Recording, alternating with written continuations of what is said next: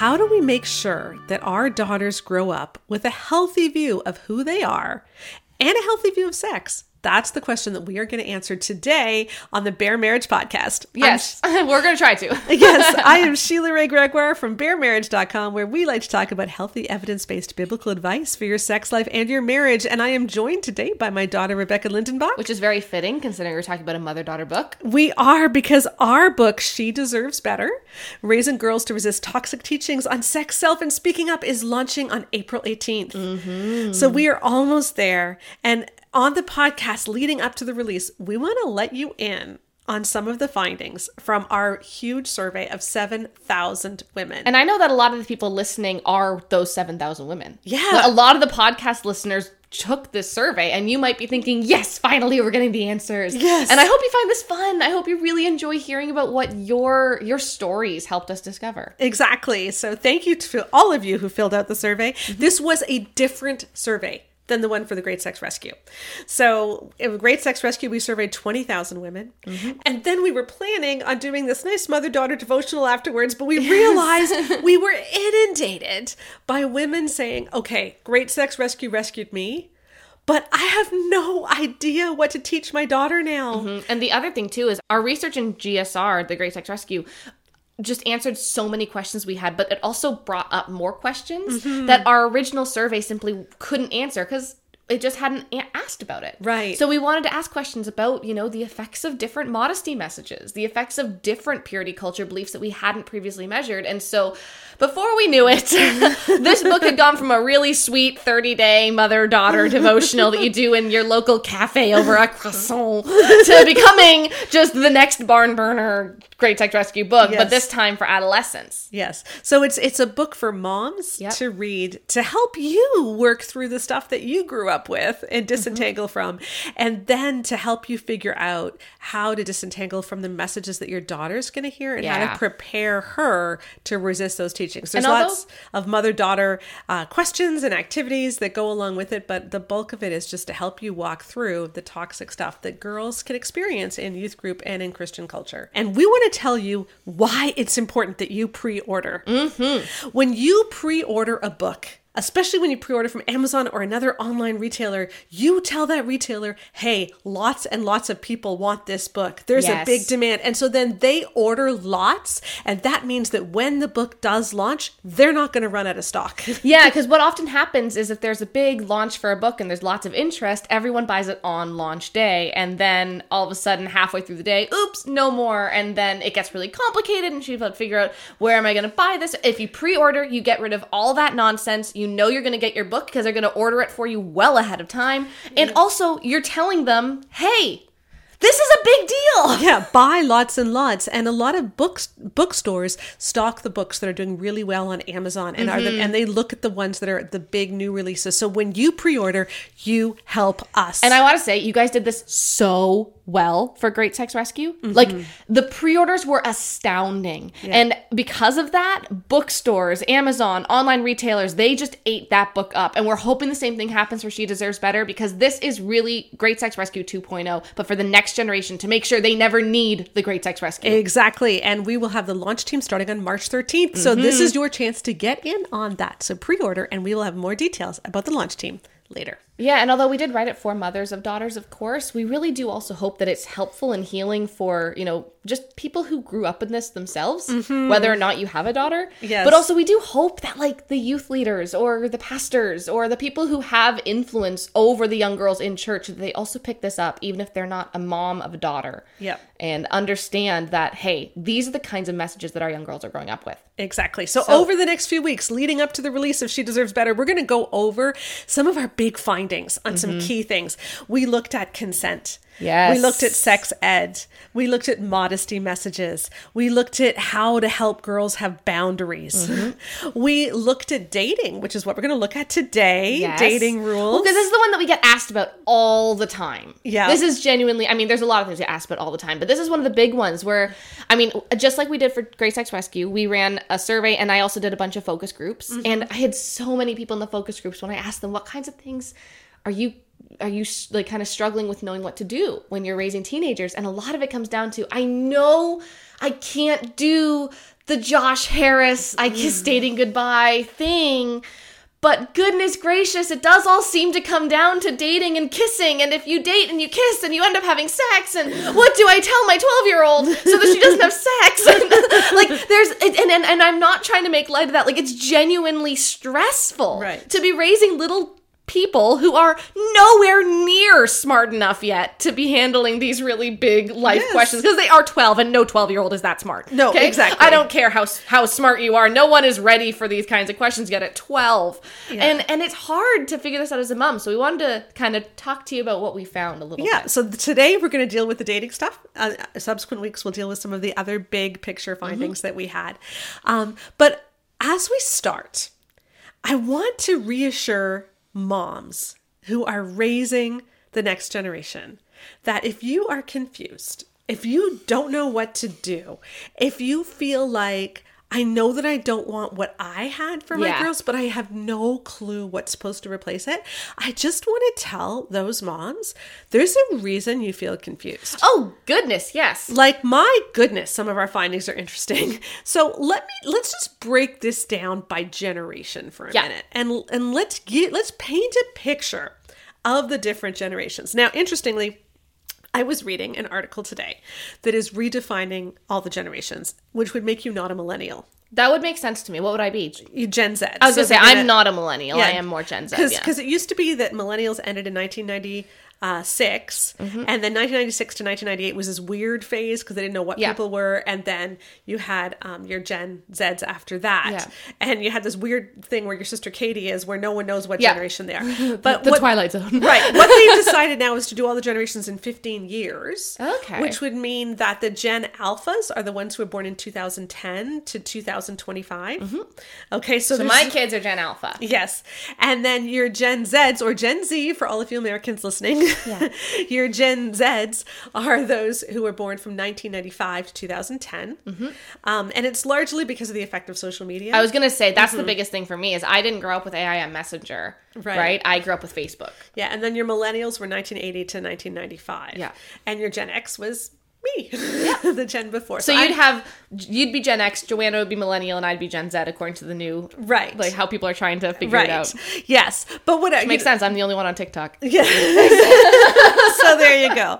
So when you look at those generations, how people handled dating in high school is so different. So the generation above me, so not me, but we're talking the boomers. Yeah. Okay. They all dated. Oh, like they all dated. like our stats show, and that's not just our stats. Like, lots of people have written about this. Yes. The older generations dated. They dated everyone. They had fun, and dated was not a big deal. Yes. It was just part of growing up. Yes. Now, and if you add up everyone who was allowed to date, because you can divide people into 4 categories. Okay. So whether or not you dated and whether or not you were allowed to date. Yes. Because you might have people who dated and were not allowed to date. Yes. And you might have people who did not date, but could have dated. Exactly. And that was me. Yeah. So four different categories. And if you add up those who were allowed to date, then if you look at the boomers, so the over 50s, you're talking about like 91% of people were allowed to date. Yeah. If you look at the youngest generations that we measured, so this is like your Gen Z, millennial sort of crossover, you're looking at 66% were allowed to date. So, that's a big difference. But the difference gets even bigger if you look at who actually did date. Yes. Okay. So for the boomers, if you look at who actually did date, you're looking at 78%. Okay. But if you look at the youngest generations, you're looking at 46%. Yeah. That's interesting. Yeah. Who dated in high school. So this is a big difference. My generation is kind of in between, but still pretty much overwhelmingly dated. Overwhelmingly. I think it was 73% dated. And I know that we always get the pushback of like, well, I was raised and I'm in an older generation. I wasn't allowed to date. It's like, we're not saying that every single person. What we're saying is that culturally there was a shift where it used to be only the more secluded or more extreme fundamentalist groups, and then it suddenly became incredibly widespread. Yes. So that even your non-fundamentalist churches, even your like relatively progressive mainline churches, we're talking about dating as being a negative thing. Yeah. And that's what's different here. It's not that it never happened. It's just that it became widespread and mainstream on a ridiculously common level. Yeah, in evangelicalism. Now, the way people dated also changed. The boomers went on a lot more dating. It wasn't unusual. My mother talks about this all the time, and my mother grew up in an extremely conservative rural Manitoba, primarily Mennonite town. Okay, like you couldn't get more conservative, but everybody dated, and you would go to a different, to a dance with one person on Saturday, and then you would go out for a milkshake with someone else on Thursday. That was not unusual. That was the norm. And I think there's been other sociologists and stuff who talked about this too. Yes. Yeah, there have been. And then for my generation, for Gen X, you started seeing a lot more what they would have called going steady. Yeah, like full-on relationships. Full-on relationships. Yeah. So it wasn't just like, I am going out with this one person tonight. It is like, once we have kissed, we're now in a relationship. Yeah, we are exclusive. Yeah. And in the 80s, you saw teen pregnancy rates go crazy. Oh, yeah.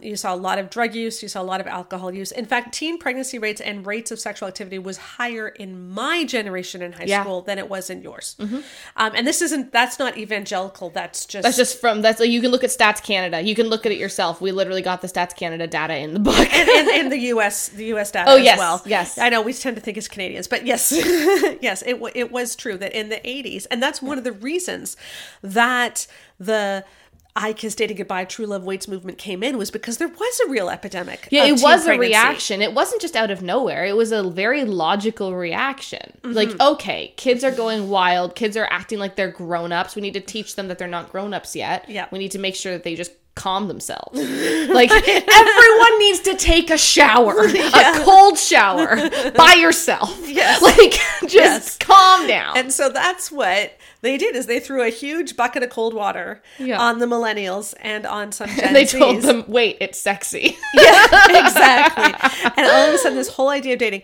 didn't. Now, and you even see that in the kissing stats. Yes. Like, if you look at the kissing stats, if you're over the age of 50, yeah, pretty much 100% of people kissed before they were married. Yeah, we asked this on our survey. It was not a thing. No, to wait to kiss. It was very, very rare, very rare. Yeah, to the point that it was very, very, very rare. But even among those who were like in their late 30s, early 40s, it was still relatively rare. Oh yeah, we're not talking like 20% of people were following the actual Josh Harris rules.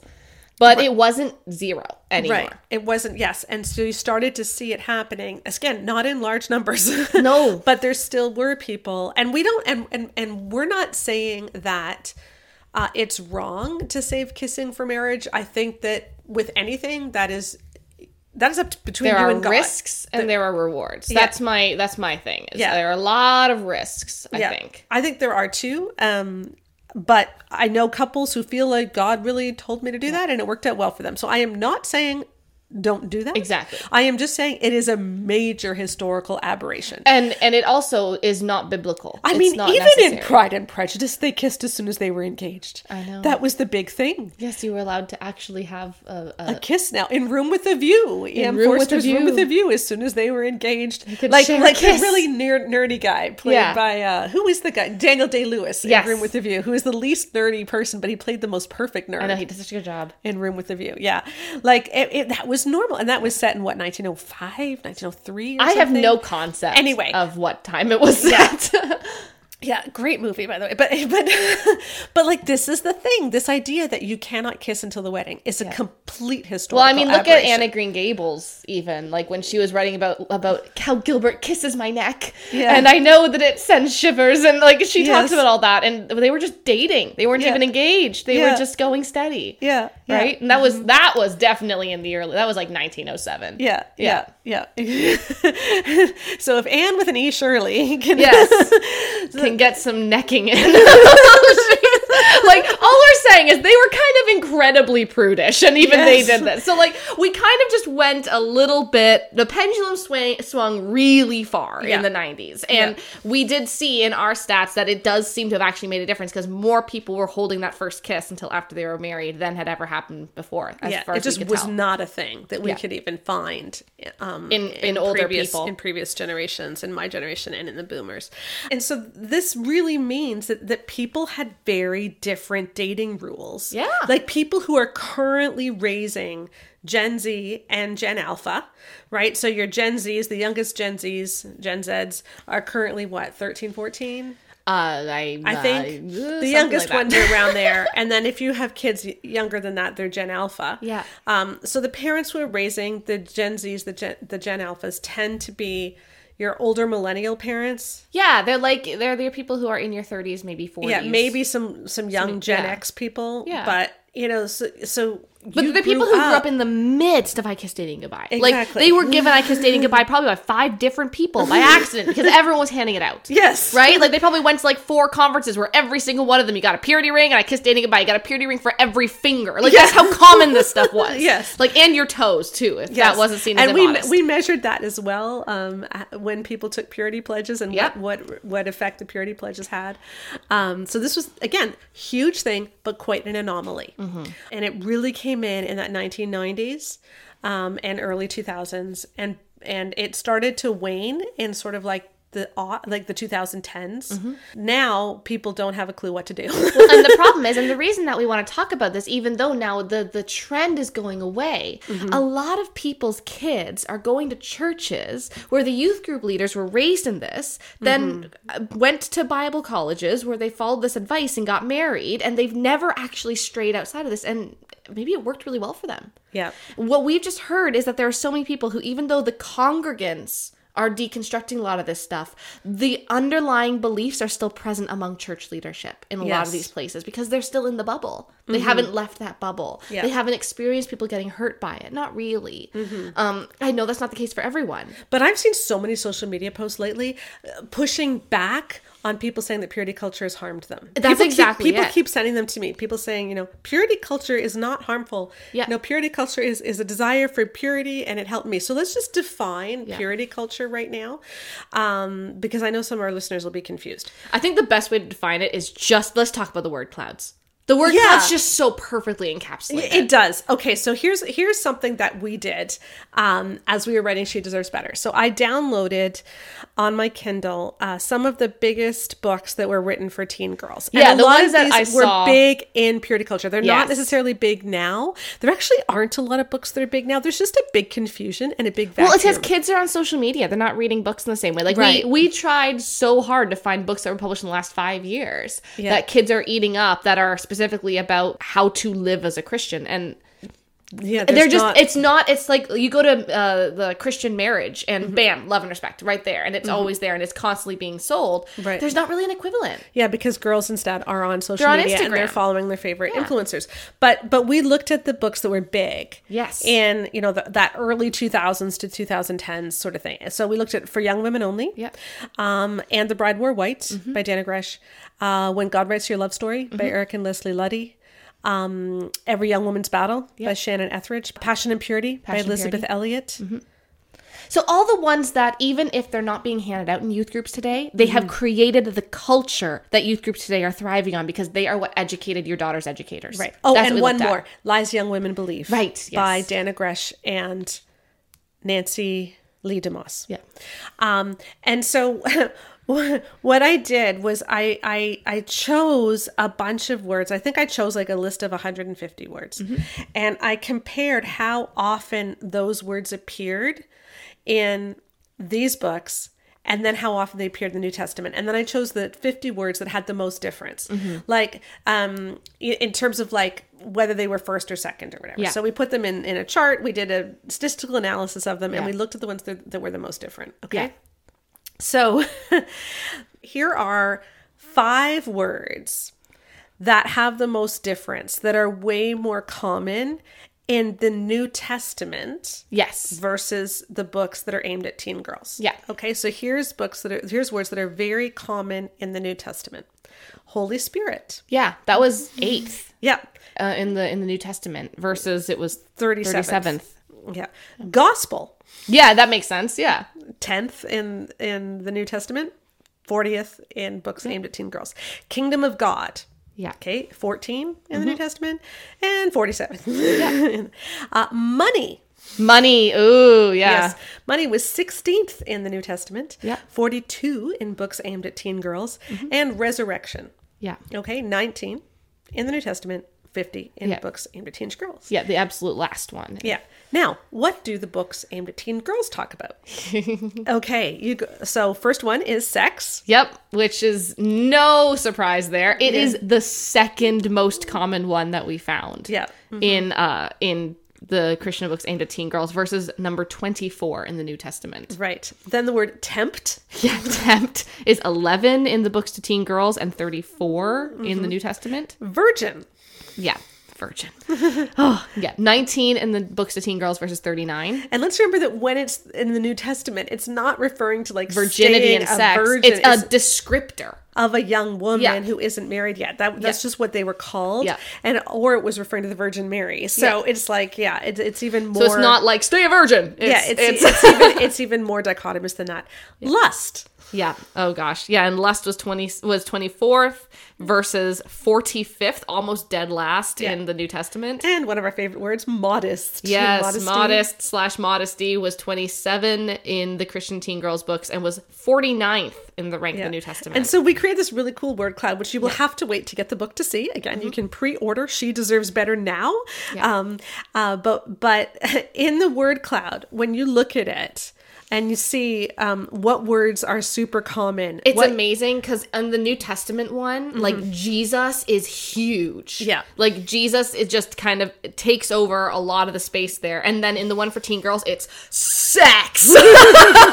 Yes. Like sex is as big as Jesus. Yes. It's amazing. Yeah. Love, sex, marriage, purity.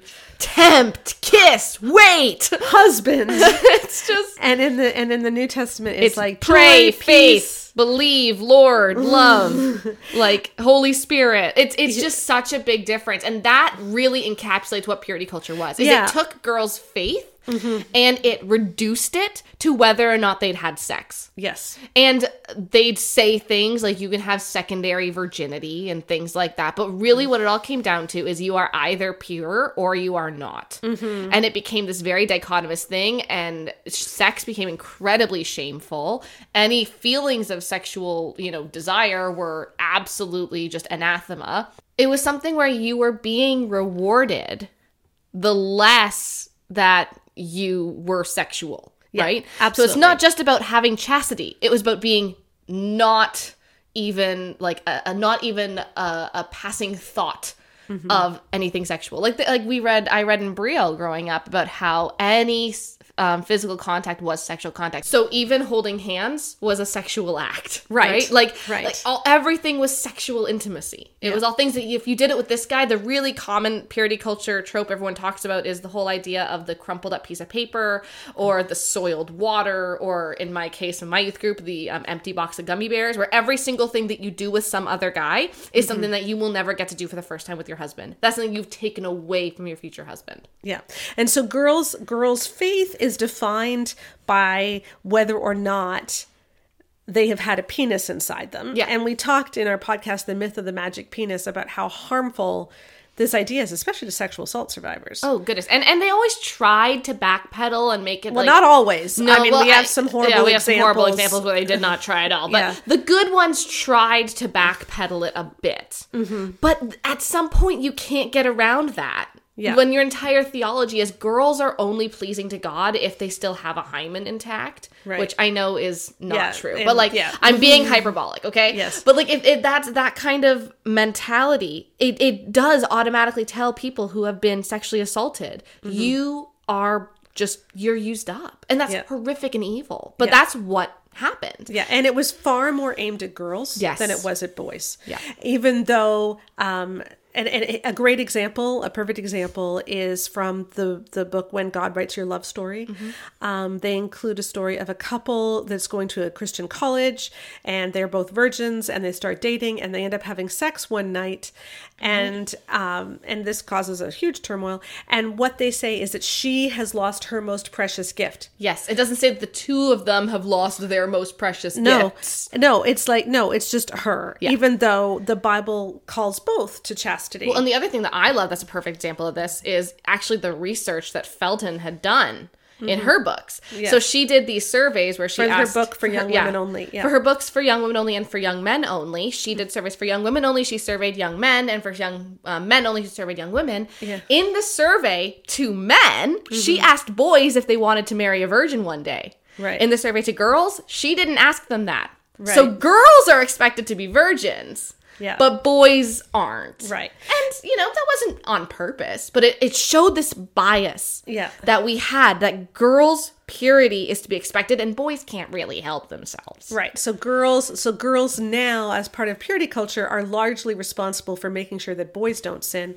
because so much of this was about modesty messages. And again, we cover all of these in She Deserves Better. Yes.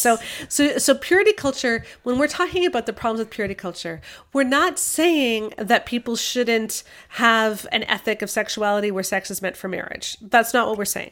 What we're saying is that the emphasis as a girl's worth being on something that she cannot change or that may have happened in the past is completely unbiblical. Or even wrong. The idea that having had sex changes your identity. Yes. Because that was a big thing, right? Yeah. And it's really problematic. Well, what's so funny is the thing is when you have so much focus on virginity, it becomes incredibly, incredibly important that no one has sex, right? Yes. And so what happens is you create incredibly legalistic rules around dating. And that's exactly what we saw, right? So there were all sorts of... I grew up in the thick of this, okay? Yeah. So Harris's book came out when exactly? But it was still going... it was 1997. But it was going strong when I was 13. Yes, for YouTube, I have it here, and I have it with one of our hazardous material stickers. Yes! So we have these available in our store as well. They're awesome stickers. I designed them. That you can put on your books so that on the bookshelf, it says, warning, harmful. And then on the front cover, it says, there's a warning sign, warning icon, and it says, hazardous materials. This book contains teachings statistically proven to cause harm. This book is for research purposes only. So if you are a pastor or a counselor and you have harmful books and you want to keep them on your bookshelf for reference, but these make great conversation starters because then you can tell people why they're bad. So we have these stickers on all of these books. We have I Kissed Dating Goodbye here, which was Joshua's first, and then Boy Meets Girl. Yeah. Yep. And then, he has disavowed these books. By the way. So and we are grateful that he has done that. Yep. Also Passion and Purity, which is just Elizabeth a hot mess. Yeah. No, but I grew up with all this stuff, right? When I was growing up, Barlow Girl was huge. We all listened to Average Girl. Anyone who grew up in the same era as me or even remotely close to me knows Average Girl. We grew up with all these anthems about how we weren't going to date. I read Brio magazine religiously.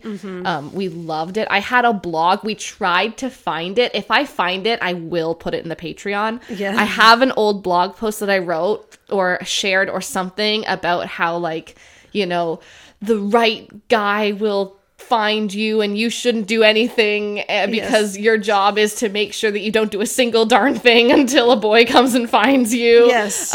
Because one of the big things that happened was it made dating, purity culture made dating into a sin issue because it became about whether or not you trust God enough. Yeah. That's what they made it about. They said, are you willing to trust God enough with your love life? Yep. And I remember reading all these articles about how I was supposed to wait and not just wait to have sex. Right. But I was supposed to wait for God to bring me the right man, not to meet the right man. I cannot emphasize enough how much it was not about anything remotely logical. It was just that God would literally bring me the right man. Yeah, and this is one thing we did in She Deserves Better in our dating chapter is we said, okay, look, we have all of these different dating rules, and we want to analyze these 4 different groups, right? Dating but not allowed, allowed to date and date, not allowed to date, and whatever it was. Whatever, the 4 different groups. Quadrants. Yes, you know what I'm talking about.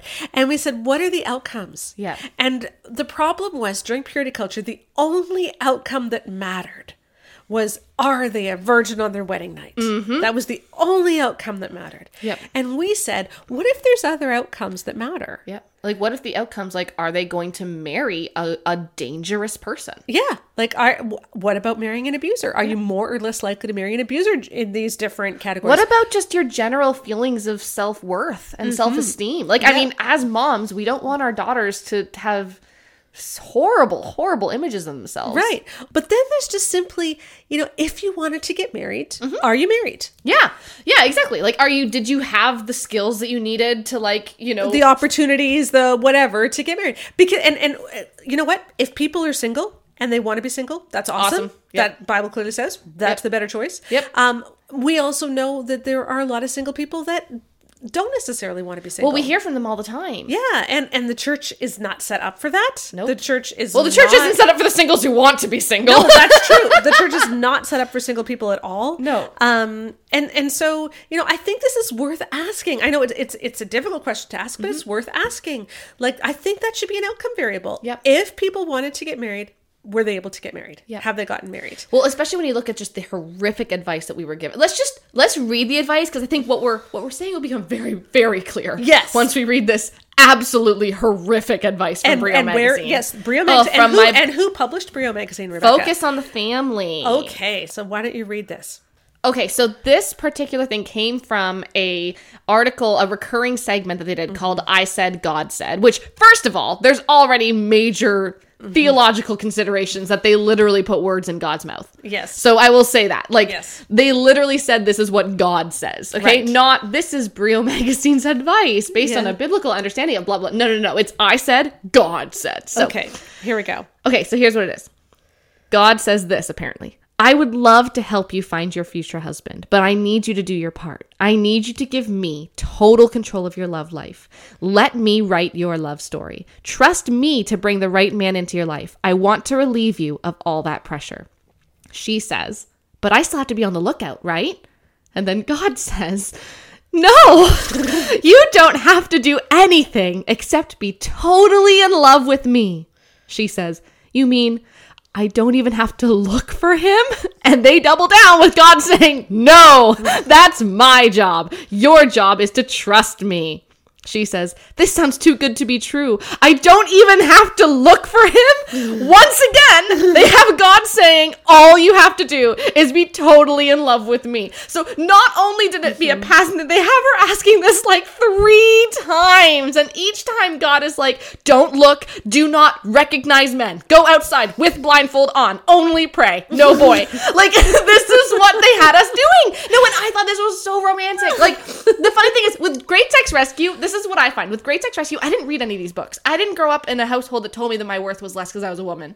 Yeah. This is my stuff. Yeah. This is what I grew up with. This is true, actually. Like, in writing She Deserves Better, you and Joanna got way more excited about the stuff we were taking down, because this is what was formative for you. Oh, yeah. You have no idea. I had an entire blog dedicated to pretending I was a princess in a tower. Okay? And again, there might be a day where I am brave enough to read that to the patrons.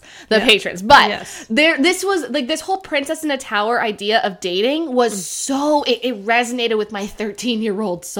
Yeah. Right? And this wasn't just for Brio. I want to read you something else. This is from, I'm not going to say who it is, but these are from influencers who are really, really big. Today on social media. And they were answering a similar question about dating and how you find the right guy. Yeah. And this is what they said. Maybe you've done all the things. You've gotten to know him. You even have a friendship with him. You know for a fact that he's an amazing, godly guy. He seems awesome in every way, minus the fact that he hasn't asked you out. That's the hardest place to be. My advice, be patient and trust God. Don't manipulate the situation. Ask God for the strength to trust this area of your life to him. Pray Proverbs 3, 5, and 6 and meditate on it. Open up your hands and surrender your crush. Trust that God wants what's better for you than you even want for yourself. Try focusing on serving God. Now, I want to say, this isn't like this isn't a terrible thing to say to a 12-year-old. To a 12-year-old, right. Or like a 14-year-old. But the issue is that we're writing the same advice. This thing Brio got into, this is the same thing Instagram influencers are getting into, this is what you're hearing in church, is because our whole idea about dating is just about don't have sex until you're married. And we're expecting people to get married at 20 years old. The advice that they give 13-year-olds and 30-year-olds is the exact same. Yeah. Like, we don't change the advice from 13-year-olds and 30-year-olds. Yeah. And there is this assumption, and you see it over and over again in Passion and Purity by Elizabeth Elliot, that, and we saw it in, it was really in everything that we read, that if you want to find a guy, the best thing you can do is to love God more and more and more. Yeah. Because if you love God more and more and more, he will give you a guy. I think we even have a heading in our book that God is not a boyfriend vending machine. Yes. Like and that. so it's like all these girls who really, really, really wanted a boyfriend. Spent hours on their devotions to prove to God, see, I'm worthy of you sending me a boy. Yeah. And it became a really spiritually manipulative, like people just got in a real spiritual, like, how do you even relate to a God like that? Yeah. You know, I want a boyfriend so badly, but the only way to get a boyfriend is to show, God that I don't actually want a boyfriend. I want you most. No, God is a jealous, manipulative boyfriend then. That is what God was. Like, as a girl who grew up in it, God was the jealous, manipulative boyfriend. And the number of articles that you can find on Brio, you can even go on the Wayback Machine and read old Brio articles that portray God as this weirdly jealous, manipulative, like almost like in those enemies to lovers, like bad fan fictions, right? Like, that's how God feels in a lot of these things. It's like, but God's this brooding, dark and handsome man up in heaven being like, I want you to love me more than you love him, versus God just wanting us to be healthy and good and to serve him and to seek, justice and to walk humbly with him, to love mercy. Yes, because obviously we are to love God most. Oh, obviously. But loving God most does not mean that we aren't allowed to want a boyfriend or want to get married. It doesn't mean we have to have a crush on God. Because what we were told, and what we were told over and over again was that if you want to get married, you have to make sure that you want God more. And in fact, if you want to get married too much, God will make sure you don't get married. Yeah. And so it's like you need to convince yourself that I don't really want to get married in order to get married. Because otherwise you're making marriage into an idol. And it just went on and on and on in this weird thing. And so I just want to read, this to our listeners, okay? So this is 2 paragraphs from our dating chapter in She Deserves Better. This all sounds very holy, but is it even biblical? There's no biblical warning against women being forward in pursuing relationships. Ruth was forward with Boaz and was called a righteous woman. And yet we keep telling our young girls that if they want to get married, the best thing they can do is finish another devotional. The Princess in the Tower model of dating is a lie. Regardless of how romantic it seems, if your daughter wants to get married someday, a strategy involving getting someone's phone number is likely to be more effective. When we talk about bad dating outcomes, we often mean breakups, unplanned pregnancies, or dysfunctional marriages. But what if an overlooked bad outcome is unwanted singleness? Yeah. Just a note for those of you who are watching on YouTube, and even for those of you who aren't, I want to tell you that Rebecca and I are both drinking out of our lovely merch. I have a Bare Marriage mug, which has our logo on it. Rebecca has which one are you drinking from? The Biblical Womanhood one, or the Be a Biblical Woman? Right. I'm going to be honest. We have 2. We have one that's like Be a Biblical Woman, and the other one is Biblical Womanhood, and I can never remember which one is which. But they're both awesome. But they're both excellent. They're both a Biblical Womanhood, and they're both turning the stereotype on its head. Right. And we also have so many other, we have Love and Respect merch. We have Fixed It For You merch. And my it's personal all available favorite at the store. Yes. My personal favorite right now is currently I put the Man and Household Management merch. Right. Just for your equal labor kings. Yes. So remember that when you buy our merch, we have mugs, we have stickers, we have canvas prints for the wall, we have t-shirts, we have notebooks, we have canvas bags. And when you buy the merch, you help support the blog. So they make great gifts for graduates, for teachers, for whoever, I don't know why I'm talking school, but they make great gifts for anyone. So go check out the merch at baremarriage.com and click on store. We all know that we don't want our daughters to have the what ifs of what if I hadn't married an absolute, just dangerous, abusive man. Yeah. We know that. That's the biggest That's what the if. biggest one we all have. But there also is, like, we also can't discount, there are so many psychological studies that show the profound impact of loneliness. And singleness is not the same as loneliness. Right. But singleness when you want to be married married, when your soul, you want to be a wife or a mother or something like that, that is a deep loneliness. You know, again, singleness does not equate to loneliness. Right. And in fact, some of the most lonely people are those in abusive marriages. And necessarily, and also there's a lot of studies that actually show that single women do quite well if they are happy being single. Right. But what about those who aren't happy being single and the only reason that they're single is because they didn't have the skills to find the person they wanted to marry? Yeah, because they were told so much, you know, be careful what you dress because you don't ever want to draw attention to yourself. It's wrong to draw attention to yourself. It's wrong to talk to any boys. Also, boys if a boy are is scary. flirting with you and you flirt with him, then you will have defrauded him and you've now taken something from him. And talking to boys becomes really scary. And boys are all these lustful monsters. And so you're kind of like, I don't really know if I want to talk to you, but I want to get married. Like it's so unnecessarily confusing what girls are given in this culture. And we've just heard from so many women who are now like, they message us and they're saying like, listen, like I am now, I don't want to get married anymore. But like I spent 15 years trying to find someone, but I don't even know how to talk to men. Like I don't know how to talk to guys. I never did. And that's what's just, I think that's the kind of thing we actually do need to talk about a little bit, because it's unfair if we give our daughters a false gospel that is a prosperity gospel about what, you know, as someone who really desperately wanted to be a mom. Yeah. I really wanted to be a mom. You know, if I had had someone lie to me about God in a way that meant that I didn't become that, that would be a profound betrayal. A profound betrayal. Yeah. And I think a lot of women are experiencing that. And my concern is that in a lot of circles, we're raising young girls to also experience that betrayal completely unnecessarily. Yep. Yep. And that's why, you know, we need to, when we're thinking about what dating rules we should have for our kids, if we should have dating rules, we need to think, okay, what stage are they in life? And how can we be moving our girls towards making wise decisions that are based on emotional wholeness and health, rather than just reactive decisions that are based out of fear? Or trying to control their behavior. Yeah, exactly. Because honestly, like me reading all this stuff about how you don't need a boyfriend when I was 12 years old, I know the guys that I had crushes on at 12 years old. I am very grateful for the advice that I did not need a boyfriend at 12, because oh boy, that would have, honestly, was. Anyway, like I know, like as a 12, 13-year-old, the advice I needed was totally different. And the reason that I feel like I got out of this stuff very unscathed is because we completely ditched it by the time I was 15 and a half. I gave you I Kissed Dating Goodbye at 13. I gave Less it to than you. 3 years later, we were fully the other direction. We were like, how can we get you a boyfriend? And one of the big reasons was because I realized it didn't stop heartache. Yeah. Just because you weren't dating didn't mean that you didn't have heartache. And I think that's where a lot of these dating rules come in, though, because as moms, we don't want our kids to have this heartache. Right. We don't want our kids to hurt, right? And I think a lot of people, especially those who did date in high school, they're like, but I just know how much it hurt. Yeah. And I guess the thing that I want to say is that the other side doesn't necessarily hurt less. Yeah. Maybe our goal is not protecting our daughters from getting hurt. Maybe our goal is not protecting our daughters from, you know, experiencing heartache, but is rather teaching our daughters how to make wise decisions, knowing that heartache is always going to be a risk. Yeah. Yeah, absolutely. And so with all that, what were the dating rules that worked? Yeah. And you know what? Depends. It depends. And this is actually one of the exciting I think this is actually exciting. Yeah. Okay. There's nuance. There is nuance. There is no. Now, there's a level where like not being allowed to date and then dating anyway. Oh, yes. There are certain things that are always bad. Yes. But there isn't one of those quadrants that is best for everything.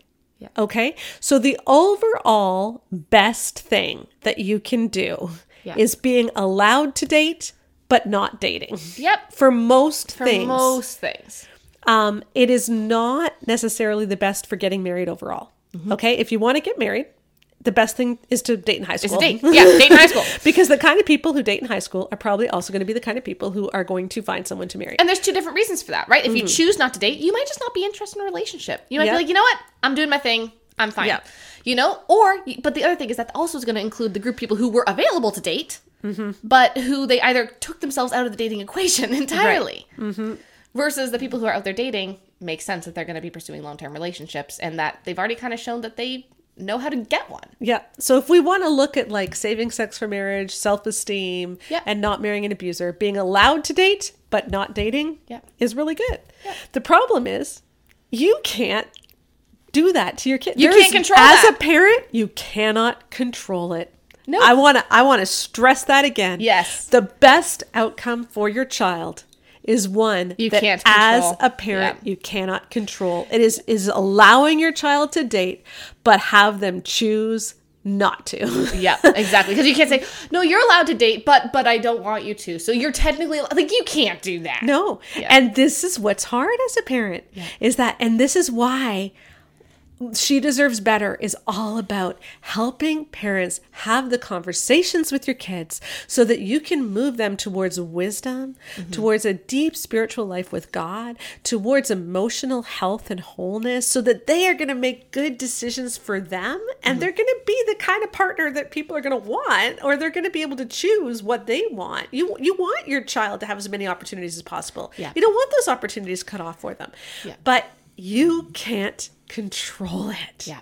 And I think the thing is, if we focus on wisdom, on discernment, on having skills, on having confidence, on being able to use your voice and stand up and be like, no, that's not okay with me, then either they're going to be the kind of kid who's like, frankly, no one here is the kind of guy I want to date. No one here is the kind of person who I want to see myself with long term. They're going to choose. That's what happened to me, right? Yeah. That was me in high school. I was allowed to date. I was actively trying to find someone to date. And it never worked out because I was like the guys who wanted to date me, I was like, it's just not a good match. Yeah. And I knew that. And then I found Connor and we got married. That's genuinely what happened. But there's also people who, if you have wisdom and discernment and you start dating when you're younger, you're going to be a lot more protected, right? Like, we know lots of people who started dating in high school and they're really happy, because, again, the goal isn't whether or not your kid dates. The goal is whether or not your kid has the skills to make the right decisions for them. And for some kids, that's going to mean dating. And for some kids, it's going to mean holding off because there just isn't anyone who is healthy for them to date. Yeah. And so the moral of the story is we cannot recreate a purity culture with a bunch of rules, but they're just different rules than the purity culture. That's not going to work either. The only thing that works is relationship with your kids and helping them develop wisdom and emotional health. And that's what other studies have found too. Do you want to share this one from Georgia? Yeah, there was an interesting one that was combating, because the typical idea is that dating is a normal aspect of psychosocial development that is necessary for adolescent well-being. That's often what's discussed in psychological circles. I definitely heard that in university when my adolescent psychology class is that everyone dates, it's healthy, it's necessary, you need to do it to grow up healthy. But then the studies come out that found that non-dating students had similar or better interpersonal skills and they're more frequently dating peers. And while the scores of self-reported positive relationships with friends at home and at school did not differ between dating and non-dating peers, teachers rated the non-dating students significantly higher for social skills and leadership skills than their dating peers. Students who didn't date were also less likely to be depressed. Teachers' scores on the depression scale were significantly lower for the group that reported no dating. Additionally, the proportion of students who self-reported being sad or hopeless was significantly lower within this group as well. So before we jump to that being not dating is good and everyone who dates is going to be depressed and not have good social skills, that's not what this said. No. We are not saying that if your daughter dates, that she's going to have terrible outcomes. Oh gosh, no. No, we really aren't. We're just saying, like, on average, and remember, this is just on a population basis. This isn't for each individual, okay? So on a population basis, the ones with the best outcomes on most things, not on everything, but on most things, are being allowed to date but not dating. Yeah, exactly. And that's why we have to be careful. Like, we're not trying to say that the goal is to have a daughter who doesn't date. Right. The goal is to have a daughter who has the same qualities as the girls who does well, regardless of if she dates or not. Exactly. Okay, like, that's the goal. And so we have to look at the data and ask, why is it that girls who choose not to date are more likely to have beneficial outcomes? Frankly, my hypothesis here, maybe we should hypothesize. This is what happens in research, by the way. You find a bunch of data, you try to figure out what goes on, and this is what would typically be your discussion of your paper, okay? Like, what I think is happening, as someone who's in that group, okay? Right. I'm the one who grew up, I was allowed to date when I was 15, 16, 17, 18, and well, 18 I did date, but anyway, I was allowed to date in high school, but I just didn't Yeah. I do wonder how much of it is that they just might be a little bit pickier. Yeah. Because I was super picky, okay? Yeah. Like, I was not simply going to date someone because I was like, I have too much going on. I have 3 jobs. I am doing university courses online. Like, I was busy, okay? I was not going to waste my time with a boy who I knew wasn't really going anywhere. Right? Even though I was happy to go on dates with people, and I felt I had put a lot of feelers out there to be like, will this work with me and him? And it just never did. And I was never afraid to just turn someone down because I had confidence. Yeah. And I don't think it's because I didn't date. I think it's because I had confidence. Right. And the one is more likely to lead to the other. So again, this is not something which you can have a rule about. Yeah, like if I had met someone who I liked when I was 16, I dated them, I wouldn't have had worse outcomes. No, it's not something you can have a rule about. Yeah. You can't control it. So this does not mean, please hear us here, we are not saying that no one should ever date. No, or that the goal is to have a kid who doesn't date. Right. What we are saying is that the goal should be emotional health and a good relationship with your kids so they can make good decisions for them. And there's going to be different kids where the decisions are going to look different depending on their who they meet, when, what they're doing in their life. It's all different. And so we shouldn't make it about dating. Yes. We should make it about wisdom and discernment. Yeah.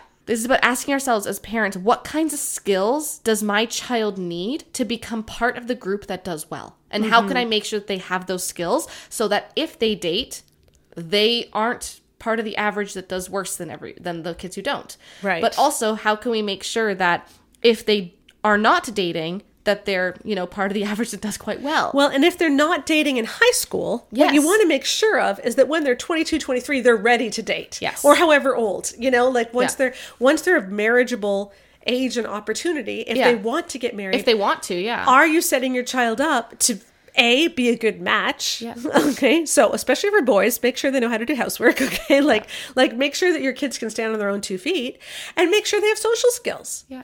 Because, and that means, getting your kids out of the bubble, and making sure that they can talk to the opposite sex, making the opposite sex not scary. Yeah. We heard that over and over again from so many women. And I've heard it from guys too. I just didn't know how to talk to boys. Yeah. I had no clue how to talk to boys. Yeah.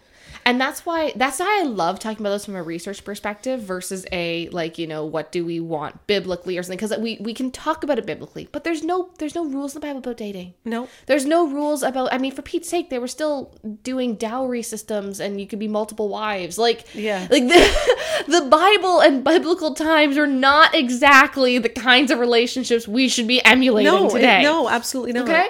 And so there isn't a biblical precedent for this. And so when there's not a biblical precedent, I find it as someone who is trying to raise kids right now, who's not dealing with this quite yet, but is dealing with a lot of other things. It's so soothing to be able to look at the data and say, what is the actual goal here?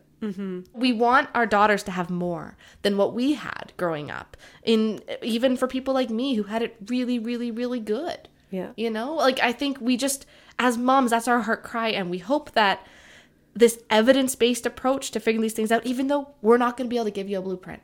No. We're not going to be able to give you a blueprint.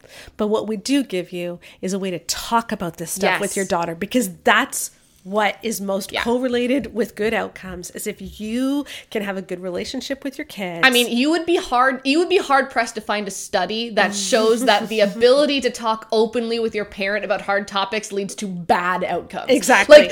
Every single study. And so at the end of our dating chapter, and we have a dating chapter and we have a chapter on how to help girls recognize toxic people and toxic dating matches. At the end, toxic friends, toxic groups, toxic. At the end of those chapters, we have discussion questions and activities that you can do with your daughter to help her start to grow her discernment and to have some of these uncomfortable conversations, or what can be uncomfortable conversations with your daughter. So again, please pre-order She Deserves Better. Those I'm excited to share with you these first findings that we have shared on the podcast about what we found in our survey.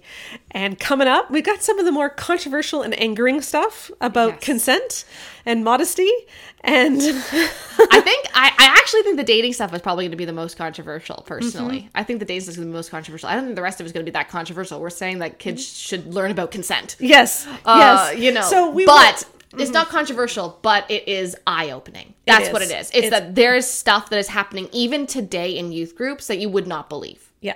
Yeah. And so we need to know this as parents. We need to know this because our kids need us to be there for them so that we don't have a repeat of what happened with millennials and young Gen X's and old Gen Zs. Yeah. Just pretty much everyone. I'm going to be honest, it's not even a repeat. We just need to stop it happening. We just need to stop. Right. Yeah, just stop. So our launch team starts on March 13th. Yes. So if you pre-order the book, you get to join our launch team, which means you're going to get access to the book on March 13th, not April 18th. We're going to have exclusive webinars for you, which are going to be awesome. We're going to have Facebook Lives every week. We're going to have... I mean, a lot of you were in the Great Text Rescue launch group. And it was like so 800 fun. Of you were. And it was a blast. It was so much fun. And we got to know so many people. And it's going to be like that again. Yeah. So if you're in the previous launch group, just come and join. Yes. Buy the book, come join. And so that will all be on the blog and on social media on March 13th. And we'll be making more announcements about that on the podcast. You can sign up for my emails so that you make sure you don't miss it. I will put the link in the podcast notes. But until then, we hope you have a wonderful weekend. And we will see you again next week when we share more findings from She Deserves Better on the next Bare Marriage podcast. Bye-bye.